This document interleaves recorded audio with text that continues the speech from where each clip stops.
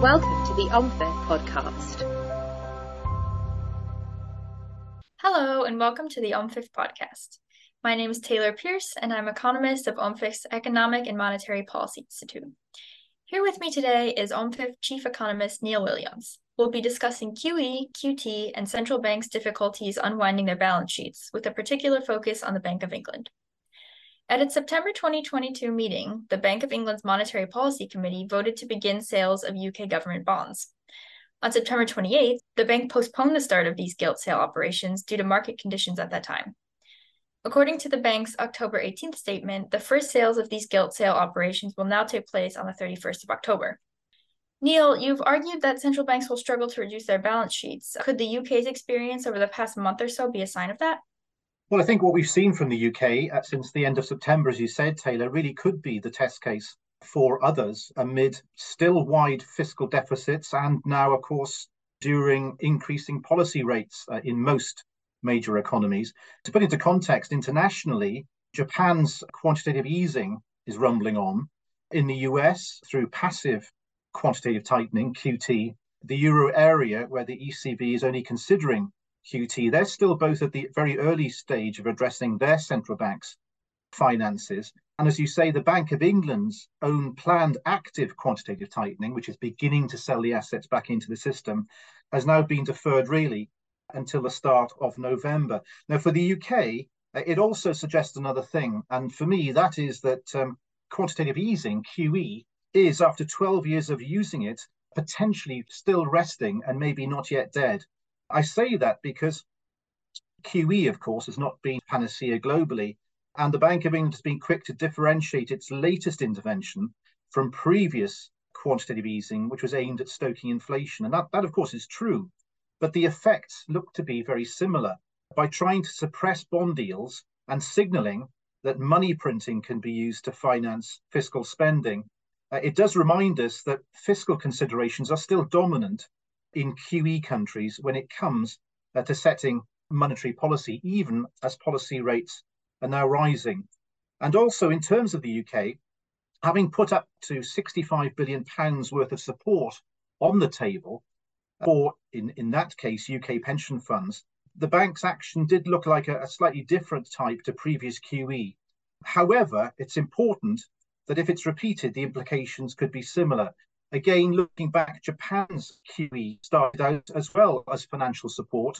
Tumbling asset prices in the 1990s hurt Japan's banks' balance sheets and collateral, prompting them to write off loans. And then the Bank of Japan in 1997-98, from memory, stepped in to buy those banks' commercial paper.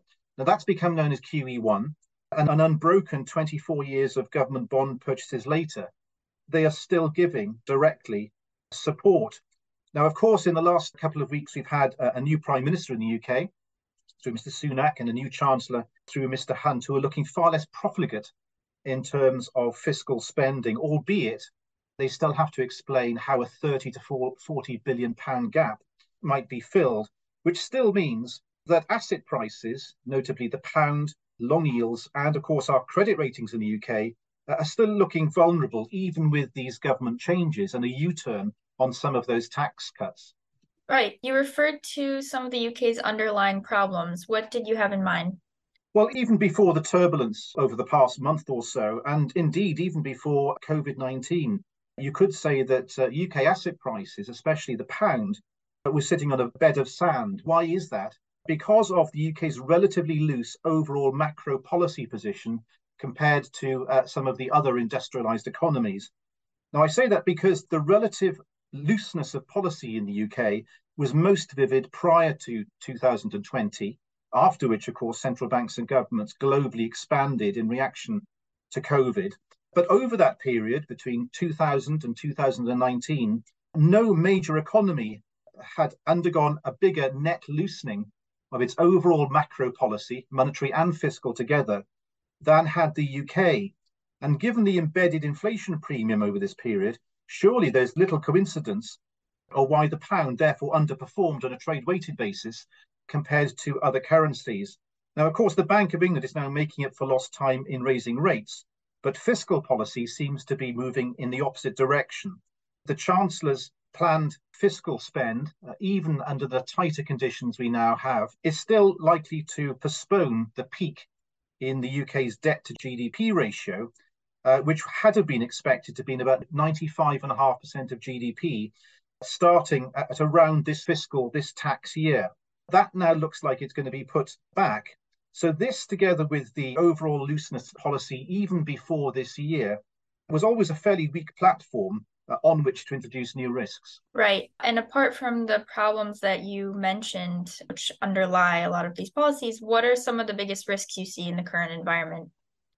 Well, for the UK, first of all, before we move on to other global economies, I guess for the UK, there are 3 or maybe 3.5 risks. The first one is that of deepening stagflation. We know inflation is high. My own feeling is it's still very much the wrong sort of inflation, driven by cost rather than by demand inflation. So it's an unhelpful time for the pound to be weaker. Now, for what it's worth, the Bank of England's economic model assumes it takes 4 years for higher import prices caused by a softer currency to be fully passed on to a consumer price index basket that's about 1/3 imported. Now, I say that because given that real wages are deflating again, this is probably not the right time to expect aggregate increases in wage growth across the board into the next election. Secondly, problems with balance sheets themselves. Given the wealth disparities that QE had perpetuated in whatever form, these could still prove to be disinflationary. Now, that sounds a little perverse. I say that because in reflation terms, adding liquidity in whatever form is most effective when it's passed on between consumers and firms. But in practice, the so-called velocity of circulation, the speed at which money is passed around the system, has been reasonably slow to recover. And money growth is now cooling in the UK and Euro area and has pretty much stalled in the US. That the half a risk I mentioned is still very much the review that's going to take place of the Bank of England's independence. Now, a review in itself is probably sensible after 25 years of being independent, but there was always the risk from the previous Prime Minister and Chancellor that its independence would be diluted. This looks now less likely under Mr. Sunak and Mr. Hunt, but until it arrives, there will always be an international risk premium attached to UK assets because of what may occur. And finally, more lastingly, is the cost or the risk of financing government borrowing, both in the UK and for the other QE countries. And just to put that into perspective, even in 2019, before major economies expanded fiscally, the US, Euro area, and UK government net debt to GDP ratios at 77% were averaging more than twice Japan's when Japan limped into its lost decade in the mid-1990s. Now, how does Japan get away with it? Japan avoids disruption by having its government debt denominated in local currency, as do the UK, the US, and the Eurozone, of course. But in Japan, that's held predominantly, 97%, by domestic investors less sensitive to yield and foreign currency ratings, suggesting that default risk is next to zero.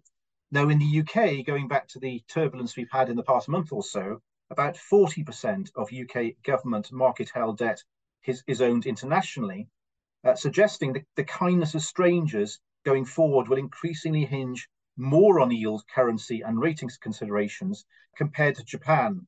In which case, just to round off, 3 main things: with policy rates going up, the cost of financing the debt really is going to be tested.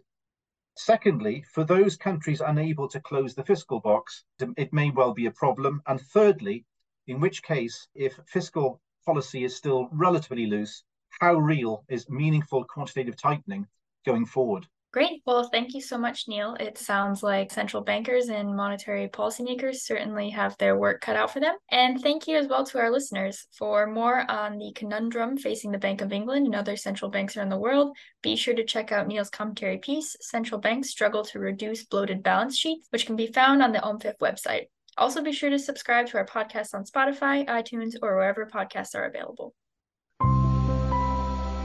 Thank you for listening to the OMFIF podcast.